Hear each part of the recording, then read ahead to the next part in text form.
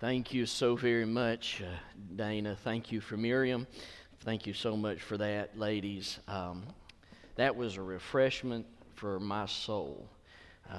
Dana was one of Miriam and I's very first students when God called us over to Georgia in 1997, and we got to Mount Pleasant Baptist Church.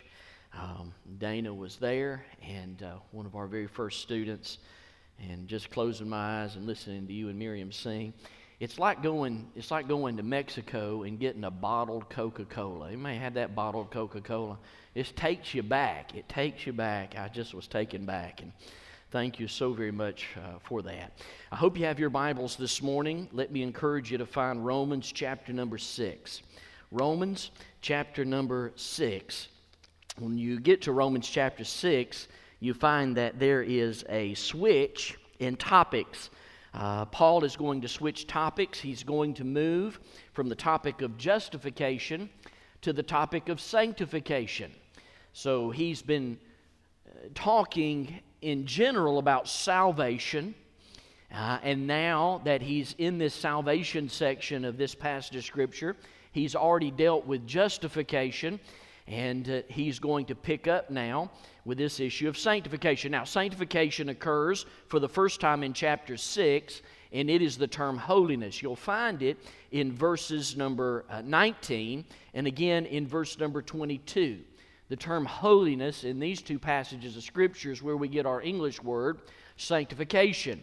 It's a very important word because it deals with us becoming more and more like Jesus Christ. You see, justification is related to the guilt of sin.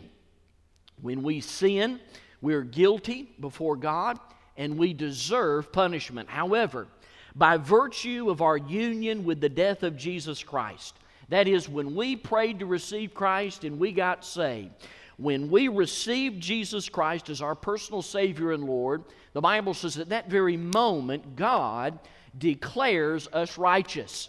Now, it doesn't mean that we become sinless. It means that when Jesus looks at us as born-again children of God, He sees the blood of His one and only Son, the spotless Lamb of God, that has washed us clean of sin. Now, we still sin on this earth.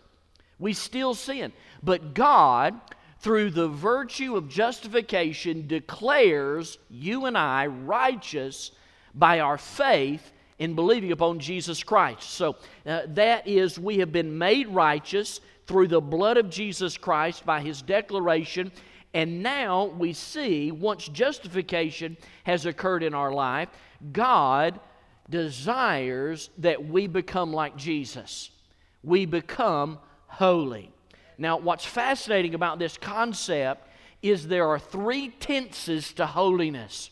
There is the tense that when you got saved, you were saved. I mean, that's justification. God declared you righteous the day you got saved. March 22nd, 1988, I was 14 years old. I knew that I was a sinner. If I died in my sins, I would go to hell. I understood that. I didn't want to go to hell. I wanted to have a relationship with God. The best that I knew how, at 14 years of age, I confessed my sin to God, repented of my sin, trusted Jesus Christ as my Savior. At that moment, the Holy Spirit came inside of me. I was sealed and I was saved. All right? Declared righteous by God. Then, that's not all. I started my spiritual journey as I read the Bible, was discipled by my Sunday school teachers. This is the second tense of sanctification. As I was saved, justified, sanctified, declared righteous, sealed by the Holy Spirit, now I am being saved as I'm walking with Jesus Christ, becoming more and more like Christ. Sin is invading my life, and thank God for 1 John 1:9, that I confess my sin. He's faithful and just to forgive me of my sin and cleanse me from all unrighteousness as I am being sanctified during this time that I'm living after I'm saved. Then one day, whether it come by the rapture of the church or whether it come by death, I will be saved from the very presence of sin. Amen right there? We will not have to worry about sin any longer when we get to heaven. Sin is not in heaven. We only deal with that here on this planet, on this earth, on this cursed earth. So when you got saved, the day you got saved, you were saved, sealed, sanctified. You're in the process of growing in Jesus Christ, that sanctification and holiness, and one day you will ultimately be sanctified, as you will not be in the presence of sin any longer. If you understand that, say amen right there. That's exactly what Paul is dealing with here in this topic. Now, both justification and sanctification are aspects of the same working of God. They cannot be separated. But watch this now. Please pay attention to me, because Paul said, well, Paul separated these two. He separated them for teaching purposes only. He is trying to communicate to the church at Rome that when they got saved, they were justified by faith, by the work of Jesus Christ on Calvary's cross, as they confessed with their mouth and believed in their heart that God raised Jesus from the dead. They got saved in believing of that. They got sanctified. They're walking with Jesus, but here's the problem. During their sanctification, during their walk of holiness, they became judgmental. And here's the issue with today. The issue today is we become judgmental and think that we're better than everybody else. Brothers and sisters, I submit to you, He's the only thing that's good about us. And this is what Paul is trying to communicate with these Roman believers. He's wanting them to clearly understand that just as they've been declared righteous, they are also made righteous through the process of holiness that takes place in those three tenses. All right, so I want you to notice how Paul's going to explain this in this chapter. He does it in chapter 6 and chapter 7. These two chapters are the chapters on sanctification. Let's look at chapter 6 together. The first thing I want you to see, number one, is I want you to see the affiliation of our sanctification. The affiliation of our sanctification. This is found in the first 10 verses of this text. Paul's point in this specific area of Scripture is that Jesus Christ paid sin's penalty once and for all. Once and for all. He did it. He paid the price, and He paid that price in our place. We should have been on that cross. But as a born-again child of God, you were on that cross. Jesus died in your place, but you were in Him. As a matter of fact, when you look at these first 10 verses, we see sin has no claim on us. We are freed from the power of sin. Notice how Paul gives us these three truths. Truth number one is you're affiliated with Jesus Christ's death. Look at what the Bible says in verses 1 through 4. What shall we say then? Shall we continue in sin that grace may abound? God forbid. How shall we that are dead to sin live any longer therein? Know ye not that so many of us were baptized into Jesus Christ, were baptized into His death? Therefore, we are buried with Him by baptism unto death, that, don't miss this, if you have your pens, I'd underline this, that like as Christ was raised up from the dead by the glory of the Father, even so we also should walk in newness of life. I want to submit to you today in regards to this affiliation, especially concerning Jesus Christ's death. It's so vitally important to understand Paul is not talking about baptismal regeneration. He can't be talking about baptismal regeneration. So how could he not? He uses the term baptize in there. He's not referring to water baptism. He's referring to Jesus' death on Calvary's cross, and how that like we are baptized by water in the likeness of His death and raised in the likeness of His resurrection, that is simply a symbol of what Jesus Christ did on Calvary's cross. He's identifying us with the death of Jesus Christ. Look at verse 6 and 7. The Bible goes on to say this, knowing this, that our old man is crucified with Him, that the body of sin might be destroyed, that henceforth we should not serve sin. Verse 7, for he that is dead is freed from sin. What are you saying, Pastor? I'm saying as a born-again child of God, greater is He that's in you than he that's in the world. If you are saved, if you've got Jesus Christ living in your heart, you have power over sin. Sin is not more powerful than Jesus Christ. This is a theme that Paul has picked up on and has carried to many churches. He's telling the church at Rome this, but he also said this to the church at Corinth. If you have your Bibles, flip over, if you would, to 2 Corinthians. In 2 Corinthians, chapter number 5, in verse number 14. Don't miss this. This will give you a blessing if you'll follow along with me. Notice what the Bible says, 2 Corinthians chapter 5, verse number 14.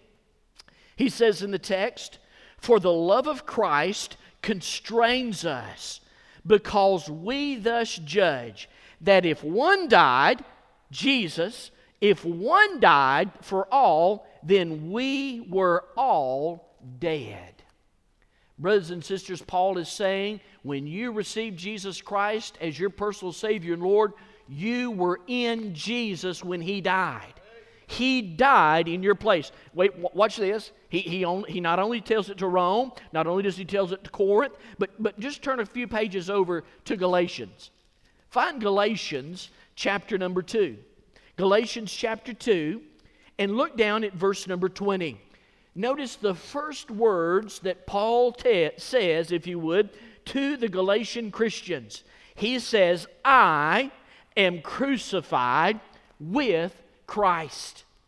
He tells them very plainly that as a born-again child of God, he was crucified with Jesus Christ. He's going to go on through the book or on through the letter to Galatians to identify the Galatian believers as they too being crucified with Jesus Christ. Notice this. Turn a few pages over to Colossians chapter 3. Colossians chapter 3. As you continue to move right in your Bible, you'll run into the Colossians. Paul again is writing to the church at Colossae in chapter number 3, in verse number 3. Notice what he says here. He tells the Colossian believers, for you are dead, and your life is hid with Christ in God. That is to say, you died when Jesus died. So when you come to know Christ as your personal Savior and Lord, you are affiliated with His death. Watch this. He's not done yet. Not only have you been affiliated with His death, you also are affiliated with His resurrection. Look at what the Bible says in verse number 4. In the latter part of the verse, he goes on to say this. He says, that like as Christ was raised up from the dead by the glory of the Father, even so we also should walk in newness of life. Verse number 5. For we have been planted together in the likeness of His death, we shall also in the likeness of His resurrection. We will be in the likeness of His resurrection. Just as Jesus Christ was buried, when He was buried in that borrowed tomb, so too you were there with Jesus Christ. You died just as Jesus died. You were buried just as Jesus was buried. Look at what the Bible says in verse number 8. He says this, now, if we be dead with Christ, we believe that we also shall live with Him, knowing that Christ, being raised from the dead, dieth no more. Death hath no more dominion over Him. The word dominion there means mastery. He's saying, in fact, in essence, in our affiliation with the resurrection of Jesus Christ, as Jesus came up from the grave with life victorious, so too when we got saved, we not only died with Christ, we were buried with Christ, and we now live with Christ. Man, that is some wonderful, wonderful truths, Paul. May God bless you for sharing them with us. But not only did He share them with us, not only did He share them with the church at Rome, He also shared it with the church at Ephesus. Turn over again, if you would. Find Ephesians chapter number 2. Ephesians chapter number 2. In Ephesians chapter 2, I want you to notice verse number 5. Notice what the Scripture says in verse 5 and 6. He goes on to say this. Even when we were dead in sin, hath quickened us together with Christ. By grace ye are saved, and hath raised us up together, and made us sit together in heavenly places in Christ Jesus. Not only did you die in Jesus Christ, but you also were raised in Jesus Christ. Paul says the same thing to Timothy. As Timothy is pastoring the church at Ephesus in 2 Timothy chapter 2, verse 11, he again talks about how we identify with the resurrection of Jesus Christ. But then number 3, let me give you this third affiliation because I've got to hurry. The third affiliation is the affiliation that we have with His life. Notice verse 4 again. The Bible says in the latter part, even so that we should walk in newness of life. When you receive Jesus Christ as your personal Savior and Lord, you have a new life in Jesus. There is a new resident inside of you. That resident inside of you is the Holy Spirit of God. When Paul was writing to the church at Galatia, again, in Galatians chapter number 2, in verse number 20, he said this, not only am I crucified with Christ, he says, nevertheless I live.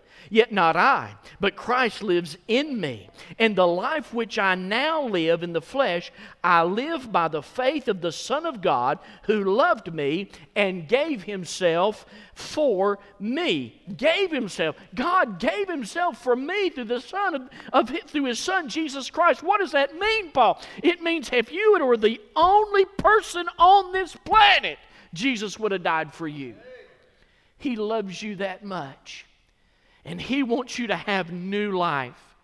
John picked up on this as he listened to Jesus talk. If you have your Bibles, find John chapter 10. This is a wonderful passage of Scripture. Jesus is speaking here, and as Jesus is speaking, He's got something important to say to us in John chapter 10 in verse number 10. We all know this passage, a very familiar passage. John 10:10 says this, "The thief cometh not, but to steal, to kill, and to destroy." Jesus said this, "I am come that they might have life, and that they might have it more abundantly." You see, brothers and sisters, not only did Jesus Christ give us life, He gave us abundant life. And this abundant life that He has given us is an affiliation with our sanctification. As we were identified in His death, we were identified in His burial, and we are identified in His resurrection. And so through that identification, we surrender to an ordinance called baptism. And as we surrender to that ordinance of baptism, I'll stand in the water, or one of our pastors will stand in the water, and they'll say something like this, "In obedience to the command of our Lord and Savior Jesus Christ, and for your public profession of your faith in Him, it gives me great pleasure to baptize you, my brother or sister, in the name of the Father, and of the Son, and of the Holy Ghost, buried in the likeness of His death, and raised in the likeness of His resurrection. There is nothing special about the water. What cleanses you is the blood of Jesus Christ." We are affiliated with His death, burial, and resurrection. This is the affiliations of our sanctification. Number 2, let me show you a second thing. The second thing I want you to see is the attitude of our sanctification. The attitude of our sanctification. Look at verse 11 and 12. He says this. He says, likewise, I got something else to add. "Reckon ye also yourselves to be dead indeed unto sin, but alive unto God through Jesus Christ our Lord. Let not sin therefore reign in your mortal body, that you should obey it in the lust thereof." What's he saying? He's saying this. As you travel in this sin-cursed world, this world is cursed. Jesus is the only one that lived a sinless life in a sin-cursed world. And as you receive Jesus Christ as your personal Savior and Lord, when you trust Christ as your Savior and He gives you salvation through the blood of Jesus, you're sealed by the Holy Spirit. You are sanctified. As you were saved, you are being saved, and you will ultimately be saved from the very presence of sin. He's saying, during this holiness process, you got to have the attitude of reckoning. Did you see what he says there in the text? Don't miss it. I'd underline it. Reckon ye also yourselves to be dead indeed to sin. Now the word reckoning there is a Greek word, and it means to count as true, to focus on the reality of the situation and to regard it as the actual state of affairs. It does not mean to assert what is in fact not true. To mentally conceive about the reality of this word is to think with determination that you have changed, and because you have changed, you have power over sin. Sin does not have power over you any longer, brother and sister. If you sin as a Christian, it is because you have yielded yourself to that sin. You have allowed yourself by the wrong attitude to listen to the wrong voice. Paul is telling us here in this passage of Scripture, in relationship to the attitude of our sanctification, we ought to have a reckoning in our mind. And that reckoning is the fact that when Jesus died, we died, and because He died, sin no longer has rule over our life. A good illustration of this is found in Scripture in Luke chapter number 15. In Luke chapter 15, we find the story of the prodigal son. You remember that story? In the story of the prodigal son, you have the son coming to his father and saying, "Dad, I wish you were dead. You give me my inheritance now." And the father gives the son the inheritance, and what does the son do? He goes out and he squanders it. He squanders that inheritance, he spends it all, and he has nothing left, and he finds himself in the muck and mire of a pig pen.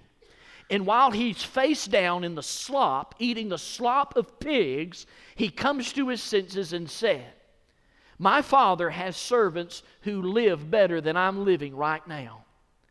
I am stuck in the mindset of the pig pen. I will go up and submit myself to my father, and as I submit myself to my father, I will ask him to hire me as one of his servants." So he starts his journey home. In Luke chapter 15, we find the story of this lost son. In verse number 21, the Bible tells us that when the father saw the son coming to him, the father ran to the son. And as he ran to the son said unto the father, verse 21, "Father, I have sinned against heaven and in your sight, and I am no more worthy to be called your son." But the father said to his servants, "Bring forth the best robe and put it on him, and put a ring on his hand, and put shoes on his feet, and bring hither the fatted calf, and kill it, and let us eat and be merry." The word merry there means happy. Let's have a happy party. Why? Verse 24. "For this my son was dead." He said, "I thought my son was dead, gone forever. But he's alive again. He was lost, but now he is found." And they began to be merry. Now, I know you want to continue on in that story and talk about the eldest brother, but that's not what I want to talk about today. I want you to see the attitude of the father in relationship to the sanctification of his son. The father basically said, "My son, you need to realize that you are dead to the kingdom of the pig pen, and you are now alive unto your new home with me, your father. You have died to that former lifestyle, and now you live in my kingdom. Wake up and present your status as to who you are. Change your clothes and reign as my son." Brothers and sisters, the same is true for you and I.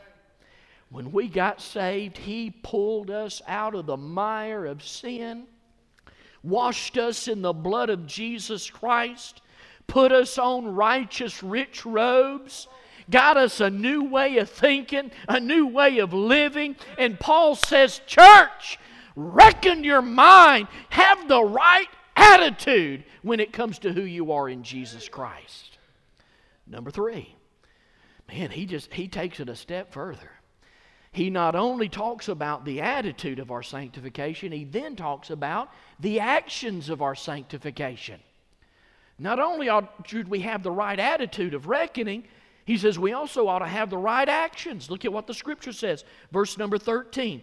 He goes on to say, neither yield your members as instruments of unrighteousness unto sin, but yield yourselves to God as those that are alive from the dead, and your members as instruments of righteousness unto God. For sin shall not have dominion over you, for you are not under the law, but you are under grace. And then he asks the question, what then? Shall we sin because we are not under the law but under grace?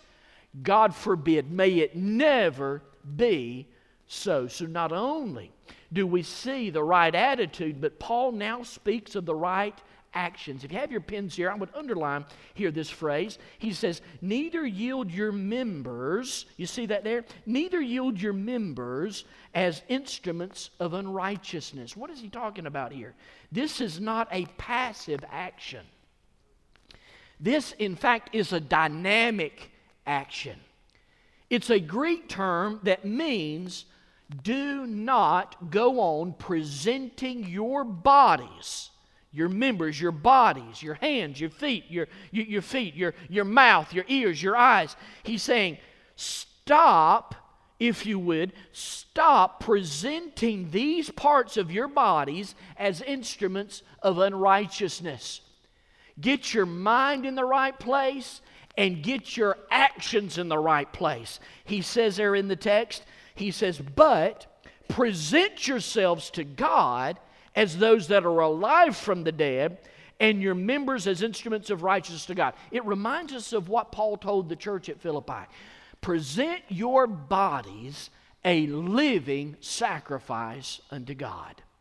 This is your reasonable service. This is the act of worship that God receives, that you have been saved from sin at the very moment you receive Christ, and you are journeying together with Jesus Christ, growing in grace, growing in who you are, and you will not present your members, the members of your body, that is your mind, your hands, your feet, your mouth. You will not do this for evil, but you're going to do it for good. You see what he's saying here is this. You don't do good works to get saved. You do good works because you were saved. Why do we want to start churches? Why do we want to do that? Because we want there to be gospel-centered congregations all over our Jerusalem, Judea, Samaria, uttermost parts of the earth. As we fulfill the Great Commission that God has given to us, we want to present ourselves not as perfected Christians, but as living sacrifices with open hands, saying, God, we're going to do everything that we know to do to love you, love others, and serve the world. The actions of sanctification. And then let me give you this last one. Here's the last one and the final one. Y'all have listened so good. Let me show you verse 14 before I hit this a lick. He says in verse number 14 again, he gives us this text. For sin shall not have dominion, you see that, dominion over you. I just want to make reference to this. The word dominion in verse number 14 in the text means mastery. To be a master. Sin does not have mastery over you. That is, sin is not over you, controlling you like a marionette, like a puppet on a string. That was who you were before you got saved. Now that you're saved, now that you've received Jesus Christ as your Savior, Jesus cut the strings to that servant you were to sin. And you are now sanctified by the precious blood of Jesus Christ, not in an area of perfection, but in an area of completion. He completed the work in you at Calvary, and you died with Him, you were buried with Him, and you were raised with Him, and you are becoming more and more like Him. And if you're not, 1 John 1:9 was written just for you. That you might realize who you are in Jesus Christ. Number 4, here's the last one, verses 16 through 23. What is Paul going to do here? He's going to talk about the awareness of our sanctification. The awareness of our sanctification. So let's recap if we could. Number 1, the first thing Paul said is he said, listen, there is this affiliation of our sanctification. We're affiliated with the death, burial, and resurrection of Jesus Christ. We're affiliated with His death, His resurrection, and His life. We're affiliated with that. And then number 2, he says, there's also this attitude of our sanctification. We got to have the right attitude. That is, reckon. We've got to have the right thinking. You don't need stinking thinking. You need right thinking. Number 3, the third thing he says is the actions of our sanctification. He says start thinking right and start acting right. Stop yielding yourselves to evil and start making the right choice that you have dominance over, and start making the right choices. And then number 4, he says then and finally, you need to have this awareness of your sanctification. The awareness of our sanctification. Look at what the Bible says again here in beginning verse number 16. He says this, know ye not that whom you yield yourselves servants to obey, His servants you are to whom you obey, whether of sin unto death or obedience unto righteousness. Oh, wait a minute. Here Paul is talking about the two natures of man. He's simply saying that just because you received Jesus Christ as your personal Savior and Lord, you were not perfected in that. You have been forgiven of sin, and God has declared righteousness upon you, but there is going to be a war between right and wrong in your life. And so he says, in relationship to this, in relationship to the right and wrong that's taking place here in this text, he says you've got to understand who you submit yourself to is who you're going to obey. So if you submit yourself to the world, if you submit yourself as a Christian to the culture, let's say I'm a born-again child of God and I submit myself not to the Word of God, but I submit myself to the culture. Then I can very easily, by submitting myself to the culture, I could very easily fall in line and say, well, okay, I can reasonably say homosexuality is okay. I'm telling the truth. If I submit myself to the culture and not the Word of God, then I can easily go, well, you know what, I don't want to offend anybody, so let's just agree that there are gazillion genders out there.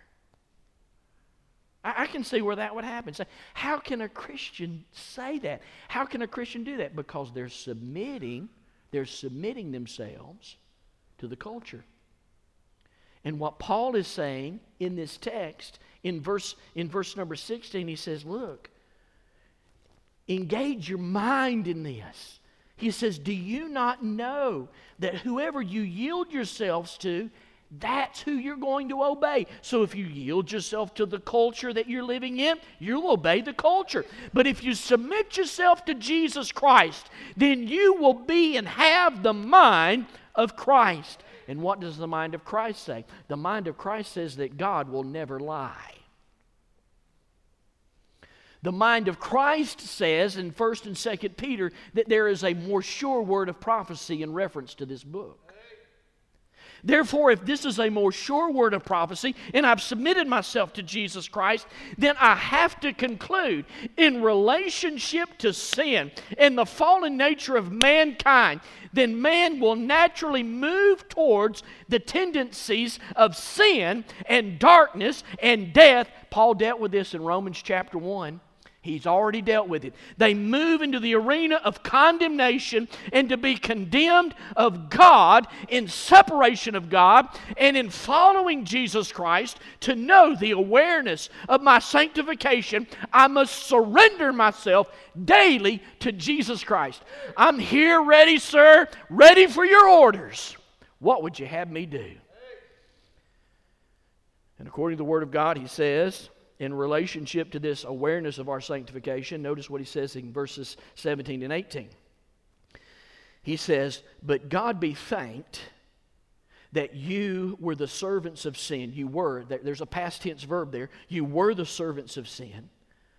But you have obeyed from the heart, that from the doctrine which was delivered to you. What was the doctrine that was delivered to them? He just spoke about it. It's the doctrine of the gospel in general, but it's the doctrine of justification specifically. That you have been justified by faith due to the wonderful grace of Jesus Christ. That He has declared you righteous. This is the doctrine that He's talking about. Verse number 18, He says, being then made free from sin, you became the servants of righteousness. He simply says this: if you truly are a born-again child of God, you will not be able to play in the sandbox of the culture for a long time.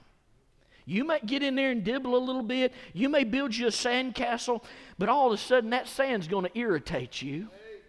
And you're going to want to get out and shake it out of your britches. Could I get an amen right there? Ain't nothing like getting sand in your britches. That's what it's like for a Christian living in the world.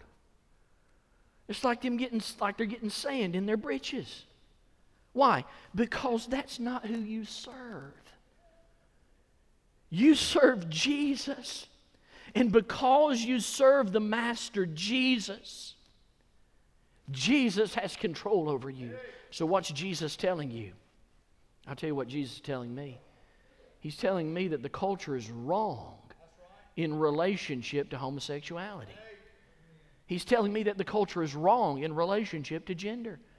I'm not trying to be mean. I'm not trying to be ugly. I'm not trying to thumb my nose up and be on my high horse. I'm saying I'm trying to be sanctified and holy as He is holy. Look at what He says in verse number 19. He says, I'm speaking after the manner of men because of the infirmity of your flesh. For as you have yielded, that is, presented your members, your bodies, as servants to uncleanliness, and to iniquity unto iniquity, even so now, right now, present your bodies as servants to righteousness unto sanctification or holiness. What is Paul saying? Paul's saying, church, it's not too late for you. If you find yourself walking after the way of the culture, if you find yourself submitting yourselves to the way of the culture and you're a born-again child of God, get out of the sandbox. Get out of the sandbox of sin. Get the sand out of your britches and start walking with Jesus Christ. He says, I'm doing everything that I can in verse 19 to speak to you in human terms. I'm trying to just get down on your level, Paul says, and I can't put it any plainer than this. And then look at what he says in verse number 20 and 21. He goes on to say this in verse 22. He says, for when we were, you see that past tense verb? When we were the servants of sin, you were free from righteousness. Before you got saved, you play in that sandbox all you wanted. It never bothered you. You never felt convicted. Everything was okay. Verse 21, what fruit did you have then in those things whereof ye are now ashamed? That's the real question. That's the real question. If you're a born-again child of God and can fall in line with the culture, are you ashamed of that? Are you ashamed? Is there guilt associated with that? Because I'm telling you, anything that's contrary to God brings shame. Anything that's contrary. If I live my life contrary to the holiness of God as a born-again child of God, I'm just saying, it brings shame and conviction. And if I don't deal with that shame and conviction, I can callous my heart. And then Jesus says over in the book of 1 John, he talks about this is the reason why there's a sickness unto death. Because you've calloused your heart against God's word. And the convicting power of the Holy Spirit of God is not moving you in the direction of holiness because you have a calloused heart. Look at what he goes on to say there in verse number 21 in the latter part. He says, "For the end of those things is death." Remember, he's speaking to the church here. He's not speaking to lost people. He's talking to the congregation of the saved. Paul made mention of this to the church at Corinth. He says, in relationship to the Lord's Supper, he says, you've made a mockery of God, and you've made this party atmosphere in a thing that God has designed for you to remember the death, burial, and resurrection of Jesus Christ. And because of your calloused hearts, because you are taking advantage of the Lord's Supper the way that you're doing, some are going away hungry, some are going away starving, others are going away drunk, and this is the reason why you Christians are dying. And a lot of you are sick because of this. What must you do? You must get right with God. Verse 22. He says in relationship to the church, he says, "But now, as a born-again child of God, you are being made free from sin." You see that? There it is. There in verse 22. Here is the hinge on which the door of sanctification swings. You were saved the moment you received Christ as your Savior. That day you were cleansed and washed by His blood. And now you are being saved as you're becoming more and more like Jesus Christ in relationship to holiness. Verse 22. But now being made free from sin. When will I be free from sin? When I'm in His presence. The Bible says, and you made free from sin and become servants of God. Ye have your fruit, oh, this is good, unto holiness, and the end is everlasting life. What is the fruit that a Christian possesses? It's the fruit of holiness. It's the fruit of sanctification. It's the fruit of following after Jesus. Why? Because in verse 23, look at what he says. The wages of sin is death. But the gift that God has given to us is eternal life through Jesus Christ our Lord. Paul, in transferring from justification to sanctification, is sharing with the church just this simple thought. You are no longer the person of this world. You are a saint. You have been saved. You have been sealed. You have been made secure. The end is eternal life. You have power over sin. Sin does not have power over you. The Bible says there's no temptation that's taken such that is common to man, but God is faithful. And He will make a way of escape for each of us. The question is just simply this. What is that way of escape? He tells us here, right here in the text. In the latter part of verse 23, through Jesus Christ our Lord. Who is your Lord today? Let me put it this way. Who is your master? Paul is speaking in language that would be very common in that day in relationship to slavery. The United States of America has been stained with the awfulness of slavery. But in relationship to the context that Paul is speaking, he's just simply asking this question. Who's your master? Who are you serving? Examine your life. Is your life producing holiness?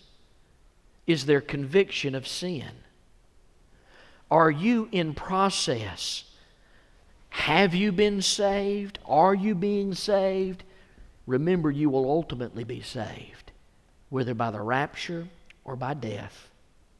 Are you becoming more like Jesus? That's the question Paul is asking. Could I ask you to do this for me? Would you examine yourself? Paul was very articulate in respect to asking those that he wrote to under the inspiration of the Holy Spirit to examine themselves. He told the church at Corinth, examine yourself and see if you be in the faith.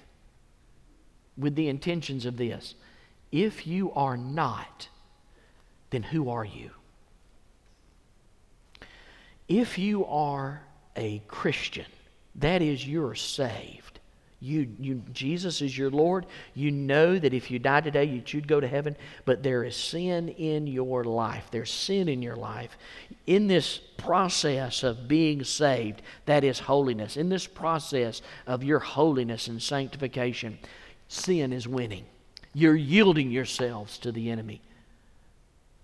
Dear friend, would you at this moment just pause? And would you surrender to God as a Christian and say, I'm wrong.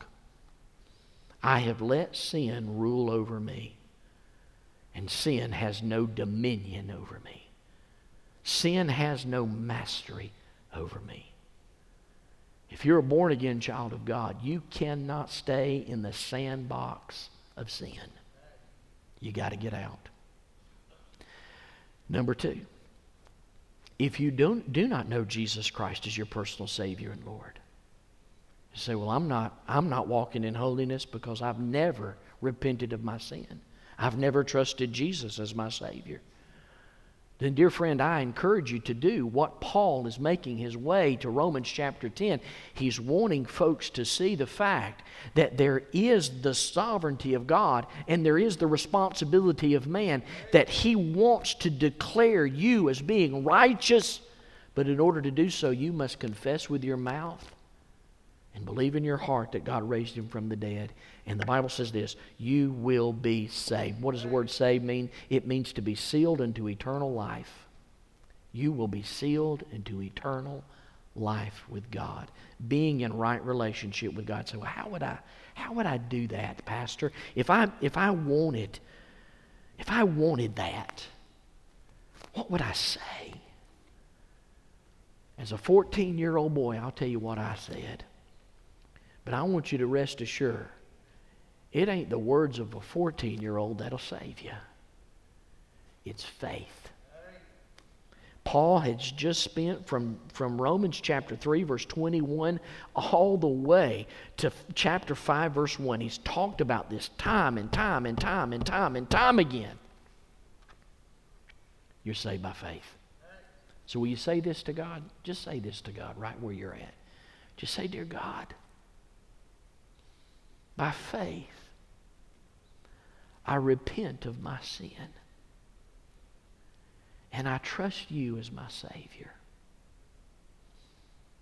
Thank you for saving me. I'll live for you. In Jesus' name. Amen. Now, if that was your prayer, and you meant it with all your heart by faith, welcome to the family of God. I wrote a book many, many years ago now. It's hard to believe. It's over 8 years now. I wrote this little book to help believers on their spiritual journey. I'd love to give that to you if you prayed that prayer for the very first time, or if you prayed it and you meant it today. When we're done after this gospel invitation and we dismiss, I'll be in this room. You go out these doors, I'll be in this room right here on the right. I'll be getting me some water, maybe put a throat lozenge in my mouth. But I won't be doing anything that will hinder you from coming in. I would love to see you. Pastor David will be in there too. Pastor Mark will be in there. We'll have folks in there. We would love to talk to you about that decision. If you're a born-again child of God and maybe sin has had mastery over you, I hope that this scripture has given you the victory today. And I hope that it has challenged you to walk in the newness of life that God has given you. For you have been affiliated with His crucifixion, with His resurrection, and with His life. Father, I pray that you would have your way in this invitation this morning. Thank you for the opportunity to preach. Thank you, Heavenly Father, for touching my voice. Thank you for giving me strength today. I pray that if someone here today has experienced the free pardon of sin, that they would not be ashamed of you, but they would share how good you have been to them. We love you and pray your blessings in Jesus' name. Amen.